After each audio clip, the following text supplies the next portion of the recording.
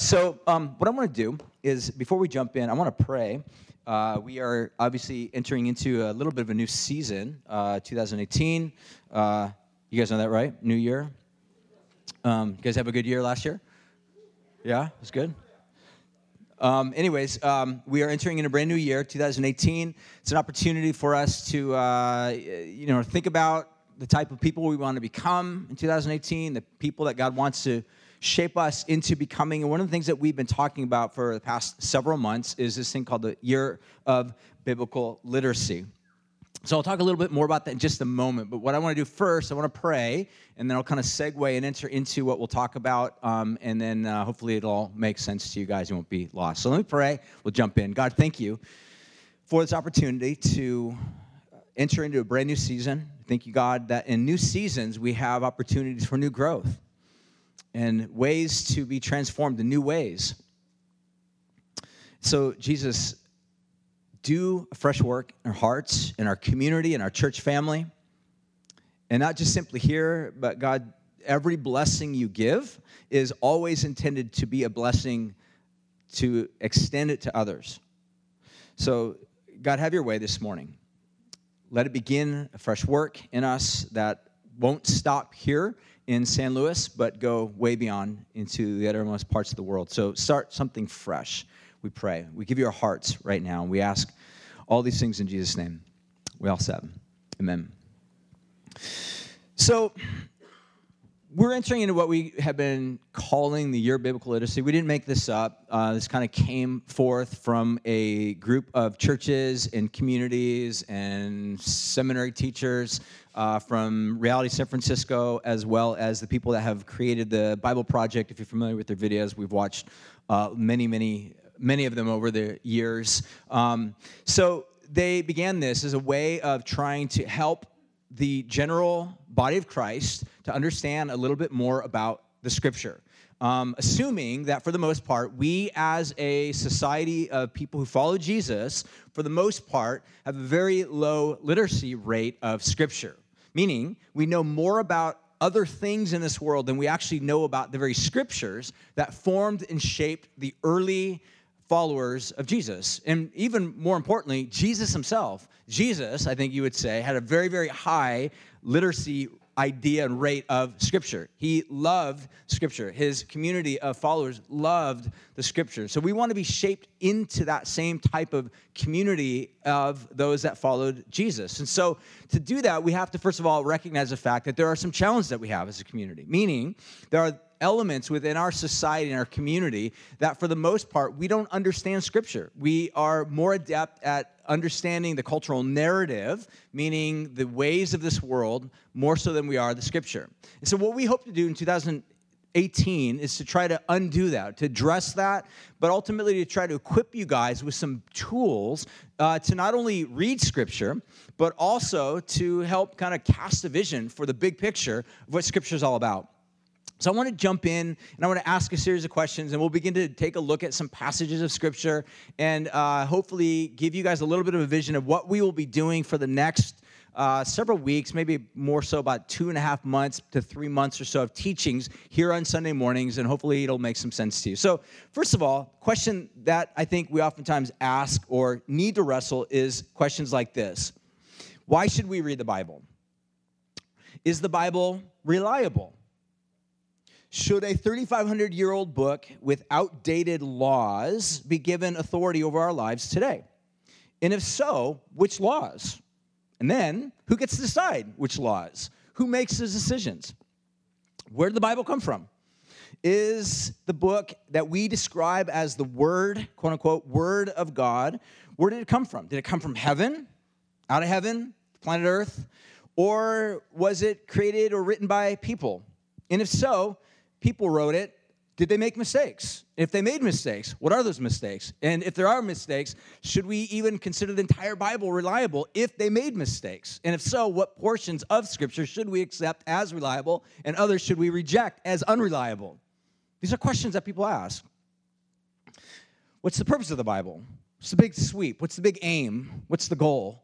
What's God up to in this book that we have on our laps or in an app? How should we approach the Bible? What's supposed to be in it for me? What's it supposed to shape me? What is the objective or the aim if I were to align my heart with what Scripture is? These are questions that we're not going to answer, obviously, today, but I want to whet your appetite to think about. These are questions that are constantly being asked, and if you don't have reliable answers to these things, you may get lost in the milieu of the criticism and the suspicion and maybe even the cynicism that's prevalent in our world today that has called to question this book. So what I want to do over the next few weeks is I want to break it down. We'll basically look at this will be a series of 2 teaching series. The first of which is we're calling the Bible, Wisdom, and Authority. The second of which is the story of God. So the very first one, if you want to think of it this way, is the Bible, Wisdom, and Authority. The idea behind this is to prepare our mental engines so as to equip you to read Scripture. So think of the next 4 weeks as more so being teachings about Scripture in order to help you to handle the Scripture rightly. So let me give you an example. If you don't do this rightly, if you don't listen carefully to the things that are going to be communicated in the next 4 weeks, there is a possibility that you will read the Scriptures wrong. So some of us might be a little bit taken back by that. Is it possible to read the Scriptures wrong? Apparently so, because even Jesus said of the scribes and Pharisees, these were the religious leaders, these would have been the religious authorities of the day. Jesus says, you guys search the Scriptures diligently, because in them you think you have life, but in reality, you have missed the very aim of the Scriptures. So even Jesus says of the religious authorities of his day that you don't read the Scriptures rightly. So it's possible for us to read Scriptures wrongly and come to false conclusions of who God is, and therefore come to false conclusions as to how we are to respond to this God. Does that make sense? So again, you can go even further in terms of nuancing this, because you'll discover that there are people that use the Bible to justify all sorts of misogyny and all sorts of racism. And the reality is that this has happened in our history, even as Americans, even in our American history. People have actually used Scripture to say the white race is the supreme race, and the main purpose of the white race is to overcome other lesser, more powerful nations and societies and ethnicities. And so, therefore, Scripture, even in certain contexts, has been abused to absolutize and to create systems of oppression in other societies and other forms of history. So the point that I would make is that Scripture can be read incorrectly. And again, we looked at this a couple weeks ago, and I kind of threw out ideas like this, is that should the Scripture be taken literally? And if so, what and where and what types of genres is Scripture? Is it story? Is it narrative? Is it poem? Is it wisdom? Are they songs? And the answer to that, of course, is yes. It's all the above. So how do you read? Do you read a song or a poem the same way that you read narrative? Or do you read didactic or teaching the same way that you would read a song? So the point is, there's a lot of complexities as to how we should understand and read Scripture, to take it in the context of which it has given to us. And we will be looking at over the next few weeks even ways in which how the Bible is a challenge for us. Because for the most part, we are sitting, 2,000 years past the time of Jesus. We have a very different cultural analysis of how we view things, of how we think about society. And the tendency, or the temptation, I should say, for us is to think that the way that we see things in 2018 is the correct way. And every other form of society and every other form of life on this planet is incorrect. And what C.S. Lewis describes as chronological snobbery, where we think that the way that we see life and society and ideas right now are the best way. And yet what we are realizing oftentimes is that fast forward 50 years, we will then begin to see things differently. That's just the way it is. I'm reading a book right now. It's crazy. It's called Radium Girls. It's about back in the early 19th or 20th century, around 1900s or so, something like that. There was a substance called radium, and it was popular to put it in toothpaste, in lotions, within baby formula. And the idea behind it was that this radioactive substance would give you life, but they come to find out later it actually kills you. And it was like supported, and everybody was buying it. It was like, oh, cool to drink it, and it was great. And everybody that sort of messed around with this stuff ends up dying a horrible life. I mean, we're talking like jaws fall off, bones break. It's just gnarly. But again, at one point in American society, around 1913 or so, all the way up to almost the 50s, it was cool. It was all good. It's just a normal, everyday life. Of course, yeah, we use radium. It's awesome. And now we look back at that, we're like, oh my gosh, I can't believe that actually was like okay to do that. But my point is that every fast forward leap in humanity, we tend to look back and we're like, what were we thinking back then? So the fact that I want to make is this, is that the Bible is a book that was written up to 3,500 years ago. So we need proper tools to understand how to read this book. It doesn't mean that if you have none of those tools that you can't read it without finding some benefit from it. So again, I want to be clear on that. The Holy Spirit is active when we read. So God can open our eyes in spite of the fact of you not having any training or thinking about how to read this book well. But what we want to do is try to at least give you some equipping to think about this. So the first series, we'll take a look at this. My good friend Jamie Pappas, who leads Crew, will be at the last message of the series. He's going to do a teaching on what's called hermeneutics, which is just really the right interpretive way of understanding Scripture. It's actually a great message. I've heard him teach it before, so I'm happy to have him come. And then secondly, what we'll do is we'll look at the story of God.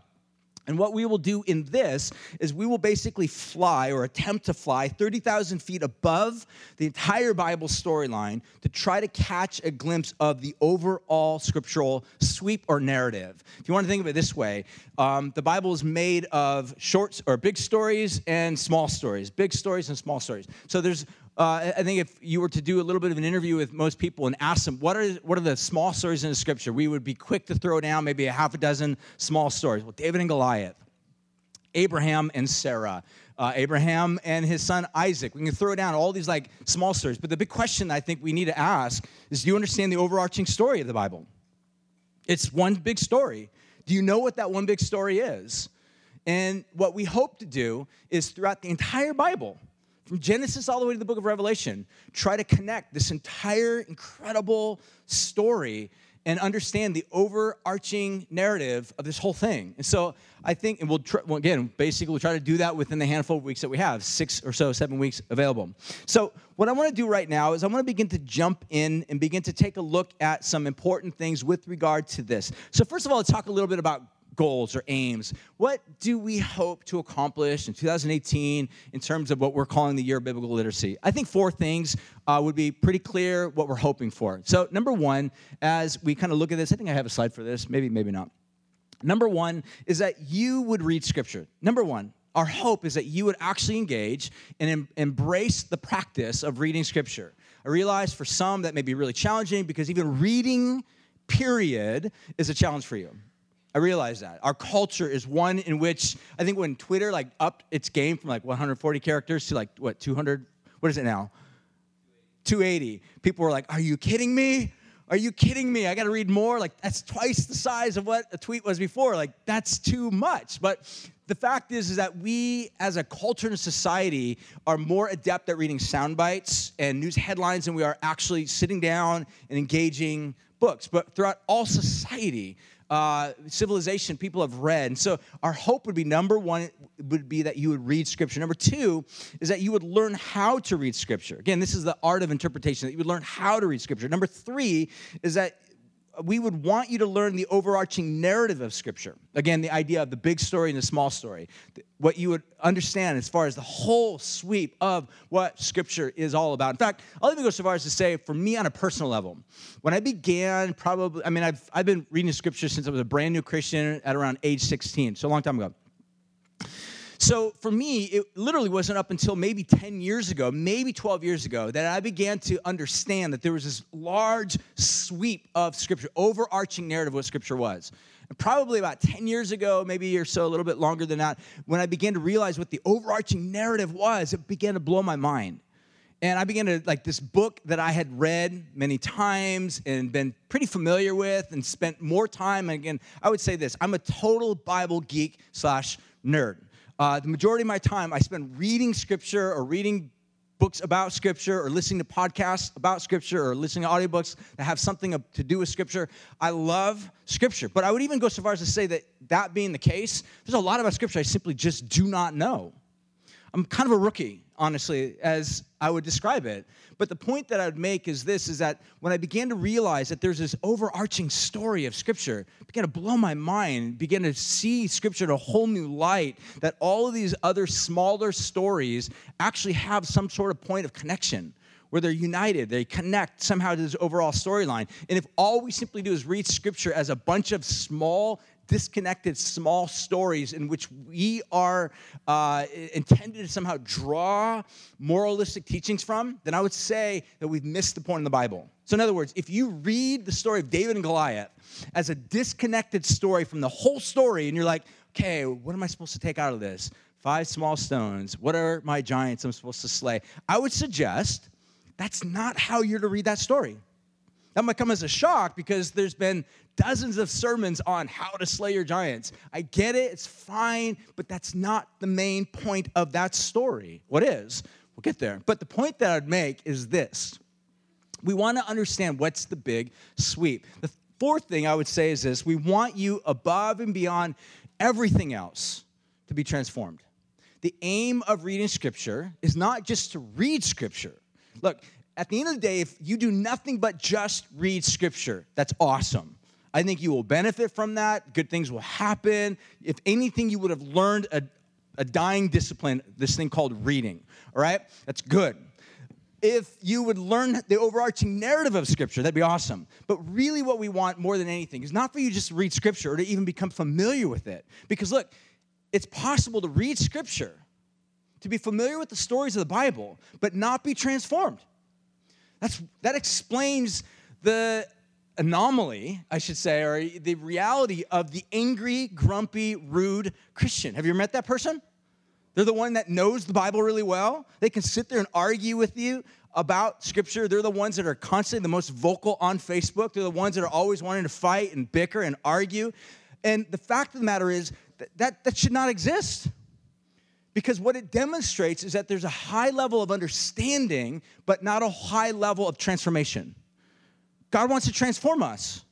And if our aim is just nothing more than reading the Scripture and not being transformed, then you are missing the very point for which the Scriptures are intended to bring about in your life. So our hope, ultimately, is that we'd be a community that are transformed by Jesus into His likeness, into His image. So what I wanted to do today is I wanted to really talk a little bit about a passage, Psalm 1 is what we'll read, and try to understand how God shapes us. Let me say one thing before I jump into that.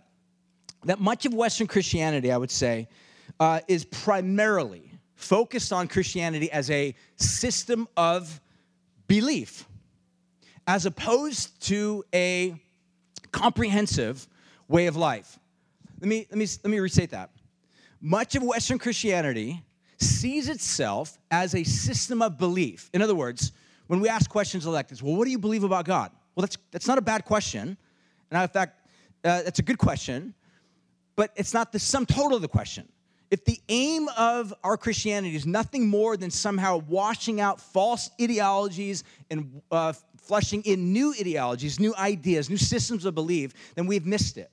The real aim is that we become followers of Jesus. So you can have understanding of Scripture, right system of belief, but not become a follower of Jesus. In fact, if you want to press this even further, the book of James, he says that even the devil believes in God. Even the devil. Let me think about that. That's a pretty strong statement to emphasize the reality that just because you have a right, quote unquote, right system of belief doesn't mean that you are literally being transformed or changed into the image of God. So we want to be followers of Jesus first and foremost. And I would go so far as to say that followers of Jesus want to have a right system of belief. We want to understand Scripture rightly. We want to absorb the Scriptures. We want to let the Scriptures transform and challenge and confront us and maybe even sometimes contradict us, not because the Scriptures are contradictory, but because we are oftentimes contradictions to the Scripture. We want the Scripture to check us so that we would then rightly align ourselves to become like Jesus. So That being said, what I want to do this morning is we're going to read out of Psalm 1. I'm going to keep my words a little bit brief on this because we spent a little bit of time on the intro here, hopefully setting up the next few weeks. But let's read Psalm 1, and I'll make a few comments about it, and we'll wrap this up. But I want you to listen to just listen to the Psalm. Just listen to it as I read it. Now, I mentioned this last week, and I'll mention it again this week because I realized some of you guys weren't even here last week, but I'm probably not going to be posting the scriptures on the screen for the next few weeks. So when I teach, I oftentimes have slides up there with Bible verses. I will probably not be doing that. Here's the reason. Because I want for us to be a community of people that do not simply rely upon slides as the gate of receiving Scripture. I want us to be a community that says when we gather together as a community of Jesus people, that we want to engage with the Scriptures, which means go out and buy an actual Bible, or download an app, which is totally fine too. Or, again, I mentioned this last week, we have a growing lost and found of Bibles. It has little names on them, so you can easily use acetone and take the name off. Please feel free to take home a Bible. Or if you don't have a Bible, we have freebie Bibles that we hand out. You're more than welcome to take one of those Bibles. But my encouragement to you would be that you bring your Bible to the gathering, that you would read along as we read along. So I typically read out of the ESV. It's the main passage or main translation I typically use, English Standard Version. Oftentimes I will sometimes change it up. But the point of the matter is bring your Bible. That's the big idea. So let me read Psalm 1. I'm going to read the whole thing. It's not very long. Then I'll make some comments on it, and we'll wrap this up. So Psalm 1 says this. Let me pray first before we jump in and just rightly line our hearts. So God, we come here this morning again, and we just say that we want to be people that delight in your word, that delight in you. Jesus, the word become flesh, who dwelt among us. God, that we'd be people that have beheld and are beholding your beauty, that we'd be transformed. God, that those things that we are lost in right now, we're struggling with, and we feel broken or fragile. Jesus, we pray this morning that you would connect us to a story that has been going on throughout all eternity, one in which, God, you have welcomed us, invited us to be a part of. So, Jesus, have your way this morning. Let my words be able to cut to people's hearts as your Spirit does his work. So we commit this morning, God, to your care, to continue the work of transformation, maybe to even, for some of us, begin the work of transformation, but have your way. We pray these things in Jesus' name. Amen. Psalm 1 says this: Blessed is the man or woman who walks not in the counsel of the wicked, nor stands in the way of sinners, nor sits in the seat of scoffers. But his or her delight is in the law of the Lord, and on his law he meditates day and night. He will be like a tree planted by streams of water, which yields its fruit in season, and its leaf does not wither. And all that he does, he prospers. The wicked are not so, but they are like chaff, and the wind drives them away. Therefore, the wicked will not stand in the judgment, nor sinners in the congregation of the righteous. For the Lord knows the way of the righteous, and the way of the wicked will ultimately perish. Even though this is the very first psalm, there's also such a debate as to like when this psalm was actually written and then ultimately placed. But this is the psalm that kind of opens up the gateway into 150 other psalms that are going to come down the way.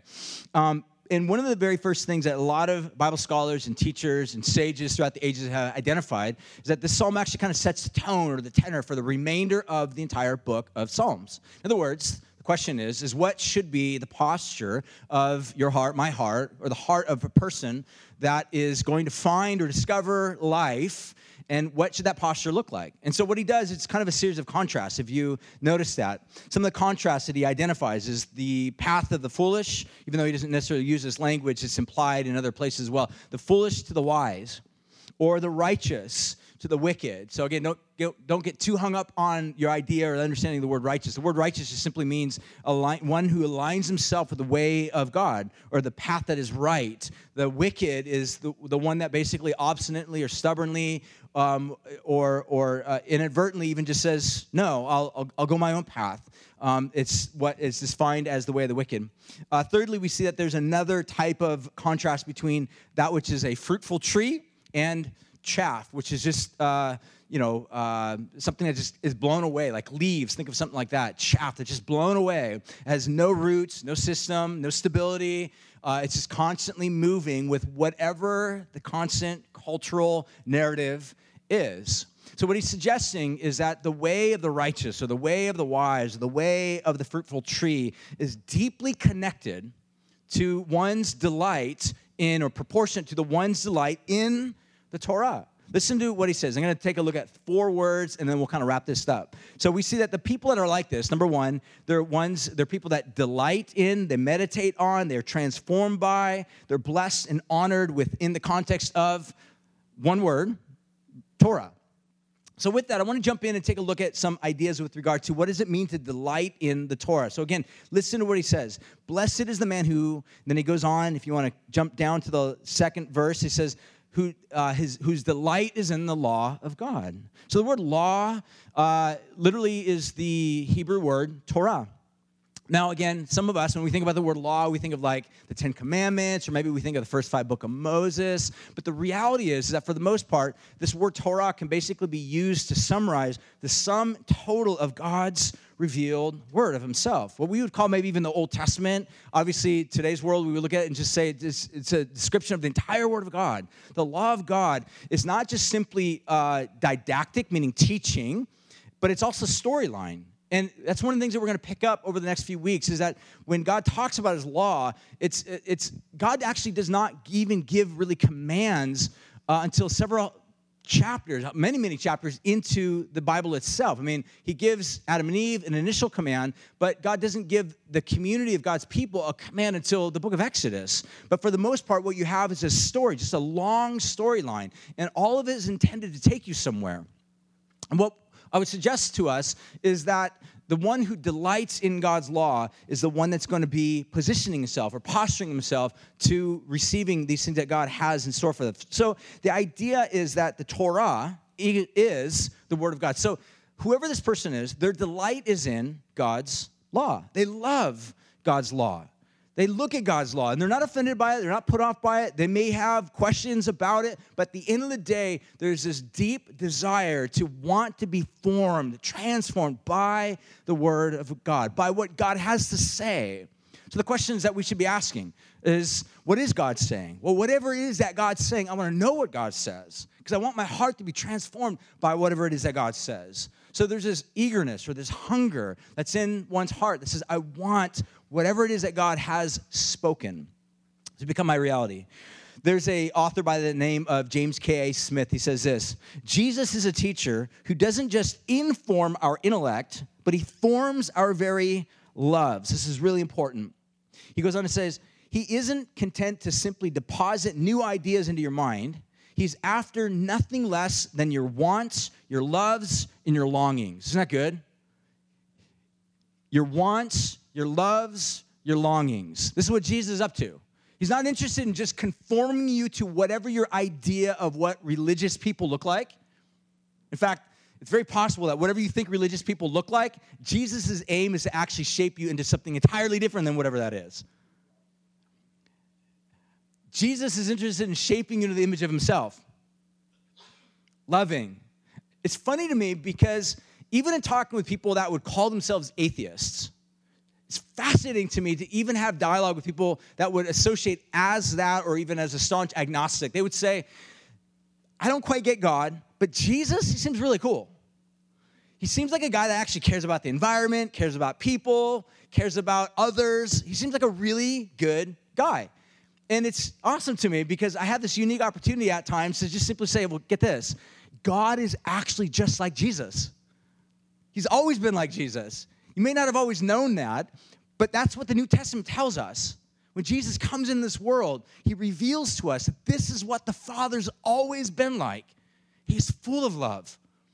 And so what Jesus is up to is he's not just simply aiming to give you more info, but to transform you.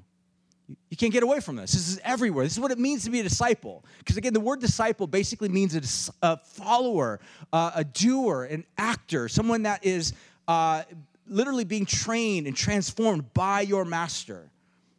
So, here's what I would go on to even say. He contrasts this, the psalmist does, with the way of the wicked or the way of the unrighteous, the way you want to describe it. Next slide. He goes on and he says, they walk in the counsel of the wicked. They stand in the way of the sinners. They sit in the seat of the scoffers. Now, there's this progression here, and I'll just let Eugene Peterson do what he does best and describe how he does this because he does a better job at using minimal words compared to mine. So he says this, the movement from wicked to sinners to scoffers is from the bad actor to the habitual wrongdoer, to the person who is fixed in his ways and looks down on everyone else. That's literally what the Hebrew word identifies. It's first of all, someone that's just sort of in the company of others, right? They're just simply, as he describes it, they're walking by, they're just walking by, but they're walking in this company of people. They may just simply be a curious onlooker. You just may be someone that is interested. You're curious. What's going on over at that party? What's going on over in this particular region? What's happening? But you're just curious. It's nothing but curiosity. But it's that curiosity that is beginning to shape your feet, shape the direction of your life. And then it transitions as it goes on into, as he describes, stands in the way of the sinners. So rather than moving, you now stop. There's a lack of progression. Now you've kind of stopped, but you are standing in the way what he describes as sinners. In other words, doing actions that are not in alignment with God. That's what a sinner is. Don't get too hung up on that word. The word sinner just simply means missing the mark. You're missing the very aim for which Yahweh, your creator God, created you to live and fulfill and to live according to. That's what it means. Now, a transgressor, which is another word that's kind of used up here as well, is someone that purposefully violates the way that things are. They know in their heart it's what God says, but they violate it nonetheless. And that's where he leads on to the very next one. He says, now they sit in the seat of the scoffers. The word sit that he basically uses to describe here is really this posture of one, they are in the position of judgment. Now, they're the ones that judge and critique and criticize and put down everybody else, make fun of anyone that is not like them. That's what it means to move on into this. So the progression is from walking to standing to sitting.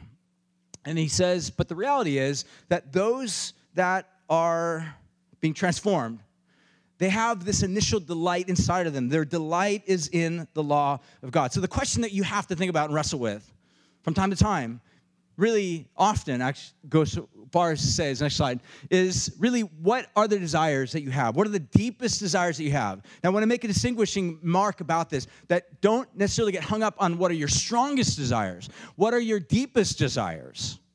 So your strongest desires might be what you feel oftentimes the most. Your deepest desires are the desires that go beneath your strongest desires. So your strongest desire might be to eat really bad food, but your deepest desire is to look trim and fit and have six-pack abs.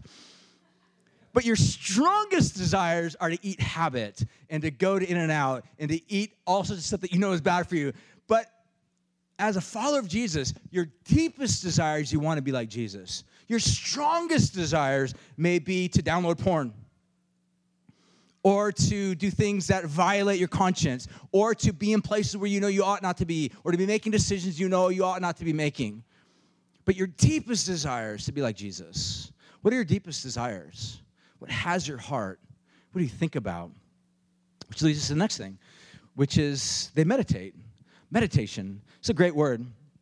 Again, let me use Eugene Peterson's example of this meditation. He says this, meditation is the language of the psalmist, that this word meditate has to do with slow eating, literally to slowly chew or to masticate, to suck on a lollipop. And he describes example of his dog chewing on a bone.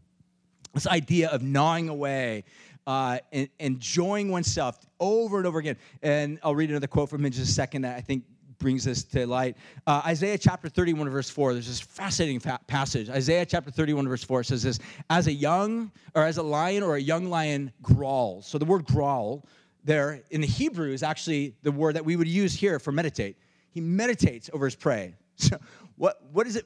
What's the connection between a young lion or a lion sitting over his food and meditation? Right? Think about that. He's gnawing on it. He's chewing on it. He's enjoying it. He's savoring. He's drooling, blood all over his face, all right? So if you're vegan, you're offended right now. But the point of the matter is you get this idea that he's thoroughly engaged in this practice of engaging with this bone. So that's what meditation is. Meditation, Eugene Peterson goes on to say this. He says, the English word meditate is far too tame for what is being signified. Meditate seems more suited to what my wife does while sitting in a rose garden with a Bible on her lap. But when Isaiah's lion meditated, it chewed and swallowed using teeth, tongue, stomach, and intestines. Isaiah's lion meditated his prey. You and I meditate the revelation of Scripture in Jesus. Isn't that good? That's what meditation is. We think about, we meditate upon, we consider, we are going over and over again. And it could involve Scripture memory. It could involve just focusing on a word or thinking about an image, an idea, a concept that's been portrayed or put forth in Scripture.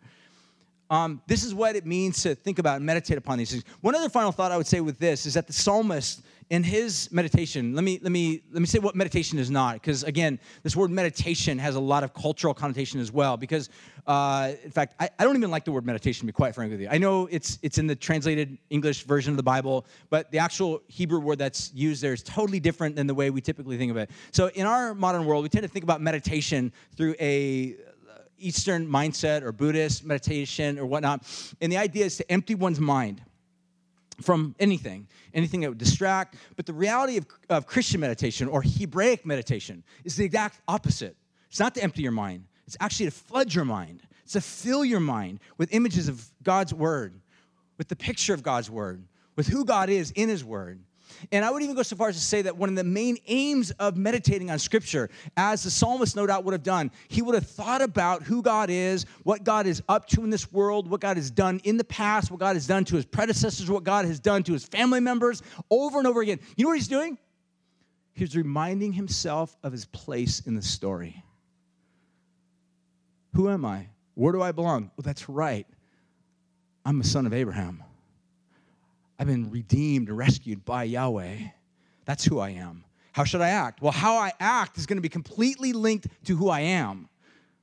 And I would suggest to us, in our culture, in our world today, we are a society of homeless people. And I don't mean homeless in a literal sense. I mean society of homeless people that we are lost. We literally don't know to whom we belong to. So what we are doing as a society is we are looking for another cultural narrative to tell us who we are, where we belong, how we should act, who we should love, how we should live. And that process, for the most part, is not only exhausting, but it's killing us because it's not giving us the answers that satisfy our hearts. But Scripture does. Is it restores you, puts you back in the story. It reminds you the sum total of the weight of the world does not belong on your shoulders. It belongs on his. He's the one who's carrying you. He loves you. He's adopted you. He's forgiven you. He's washed you. You belong to him. You are part of his story. You are not lost. You are not an orphan. You don't have to figure out the ways of life on your own. It doesn't belong to you. You don't have to carry the weight of the world on your shoulders. You belong to him. And meditation puts you back in the story. And that's no doubt what the psalmist would have done. That's what Scripture meditation would have always done. It would have put you back into where do I belong in light of or in lieu of this great, almighty, loving, powerful God. That's what meditation does. And I would suggest there are cultural forms of meditation that have nothing to do with Jesus, have nothing to do with God, that tell us you are a consumer.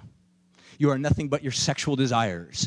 You are nothing but confused person or human being. You are nothing but your job. You are nothing but what you wear or what you own or how good you look on Instagram. You are nothing but that. So make sure it counts. And again, if you adopt that story, your life will be full of turmoil because you will never be enough. You will always find somebody with more followers, somebody with more of a following, somebody with more of a better look, somebody with a greater storyline than you, and you will always feel like you don't have enough. You've never attained. Or you can receive the story that God invites you into. That's what meditation does. Thirdly, we see that there is this transformation that happens. As it goes on, we see that there's this transformation, and it's contrasted between a tree and what he describes as chaff. So he says, those who delight in God's Torah, God's word, and meditate upon it day and night, they'll be like a tree planted by rivers of living water. And he says they will yield forth fruit, and their leaf will not wither. In all that they do, they will prosper, meaning that there's this idea of life that comes to you as you submit your ways, your heart, your mind, your thoughts to God. Here's the reality, is that you will be transformed by God. God will do the transformational work. It's not a tree. A tree is not somehow pushing out an apple. It just naturally happens. You never see a level of freaking out on behalf of a tree, I don't think. Somehow forcing itself to become fruitful. You just got to make sure that it's in the right place, receiving the right nutrients, getting the right amount of water. And if all those things are in alignment, then that tree will then naturally burst forth in fruitfulness. But then he goes on to say the opposite are like the chaff that will just simply be driven away. And finally, in closing, I want to finish with this thought. He goes on to say that those that love the Torah, that delight in God's word, they will be blessed. So he says, blessed is the one who delights in God's word. So what does the word blessed mean? So again, this is one of those Christian words, right? Every culture, every community has its own like lingo, right? That shouldn't shock you that Christians have their own lingo as well, right? Techies have their own lingo. Different people from different countries have their own idioms in which they use. Christianity has its own lingo. And one of the words that Christianity oftentimes uses is the word blessed. So again, depending on what type of background you came from, you may have been in a super blessed background, like blessing is a word that gets used all the time, or you might have been in a room or a background which is like, we don't want to use those words because it's too confusing. But let's talk a little bit about what that word blessed means. Simply the word blessed. Some translations might even use the word fortunate, but I think that implies a sense of like fortune, like we don't find favor based upon lucky fortune. It's a different idea, but the idea is that of being honored. That's what it means. Blessed, honored, privileged are those that find this relational connectedness to God. And he goes on to say, verse 1, blessed is the man who, ... And then last verse of the entire passage says this, for the Lord knows the way of the righteous, but the way of the wicked shall perish. That word know that's actually used there, where the Lord knows, it's a really important word. It's a word that basically means, it's actually used in the very beginning of the Bible where it says, and Adam knew Eve, his wife. It's a very intimate type of knowledge, a relational type of knowledge. And so what he's saying is that those that take delight in God's word, you are known by Yahweh himself. There is, and to be in that relational context, to know that you are known by God, to know that God knows you. He doesn't overlook you. He doesn't look beyond you. See, we live in a world in which we are so oftentimes trying to be noticed and known by somebody. In fact, that's one of the things that I've been watching some YouTube videos recently. I've been talking a little bit about social networking and just the whole social media reality is that it's built upon this idea that if we put information about ourselves out there, then we will get these hits of likes back, and that feeds kind of this dopamine fix that we have, and what it does, it causes us to feel I am somebody, or I've arrived, or I'm somebody that is wanted by somebody else. So when we post a photo of ourselves or whatever, we are hoping for that dopamine fix to constantly go. So every time we look and we're like, more likes, or someone actually commented, that's amazing. Now you have this dopamine fix. But the reality is, at the heart of who we are as human beings, is this reality. We want to be known. And this is exactly what the psalmist is saying, is that those who take delight in, meditate on, transformed by the Torah of God, they are known by God. The word that we know, that God knows the way of the righteous. I think naturally in closing, we can ask the question, how does God actually know the way of the righteous? In the book of John, in the book of the New Testament, we see this passage. It says, in the beginning was the Word. The Word is the idea, the concepts, the realities, who God is, what is on God's mind, what is God thinking. The Word became flesh and actually dwelt among us. That God's Word became flesh. So what we love is not just simply Scripture, but we love the Torah become flesh. We love Christ. Christ is the end game. Christ is what we long for. The Word of God, the Bible, this thing that we hold on our laps, is sacred in that it allows us to see the beauty of Jesus. We want to be transformed by Christ. We don't worship a Bible. We worship Jesus. He's our Savior. He's the one whom we love. We give our hearts to him. And so what we see is that we're told that Jesus is the righteous one. God knows what it means to enter into our world, to face the challenges, the conflicts, the hardships that even the psalmist is facing. And what we see with Jesus is that Jesus ultimately loved God with all of his heart. He meditated upon scriptures day and night, just as the psalmist did. He delighted in God with all of his heart. Jesus always did everything to demonstrate the greatness of God in his life. But see, here's the thing. If you look at Jesus as nothing more than an example of an incredibly gifted and God-centered human being, Jesus as an example will crush you. Because you will look at Jesus as an example and be like, I ain't that good. And you're right, you're not that good. And the more you focus on it, the more you see that you will feel the sense of condemnation pressing you down. Because if Jesus is nothing more than an example, then Jesus, the example, will crush us. But if you see Jesus as your Savior, meaning Jesus comes in this world as the righteous one who always meditated upon God and his word, who always delighted in the ways of God and did it faithfully all the way to the very end, even while he was on the cross. If you see Jesus not just simply as an example, but if you see Jesus as your Savior, being the righteous one in the place of the unrighteous, taking upon himself the consequences of the ungodly for the really ungodly.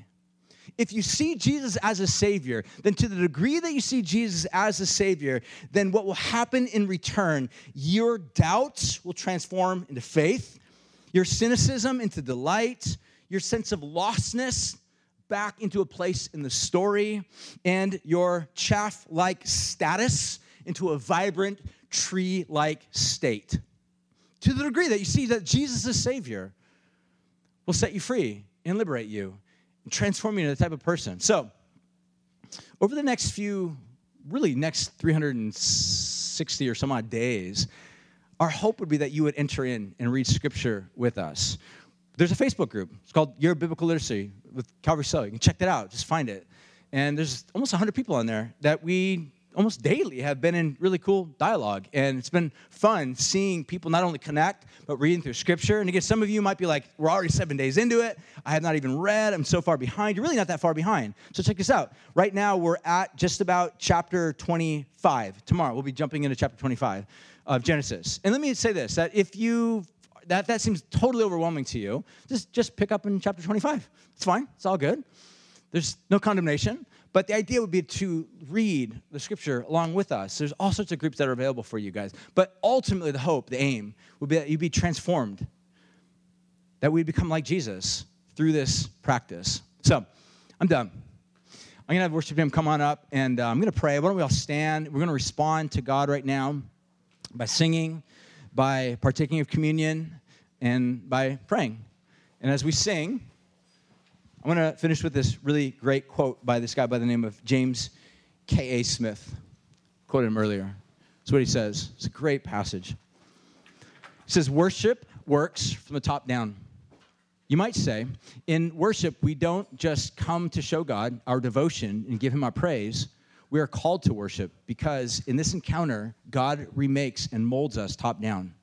Worship is the arena in which God recalibrates our hearts, reforms our desires, and rehabituates our loves. Worship isn't just something we do, it is where God does something to us. Worship is the heart of discipleship because it is the gymnasium in which God retrains our hearts. Isn't that good?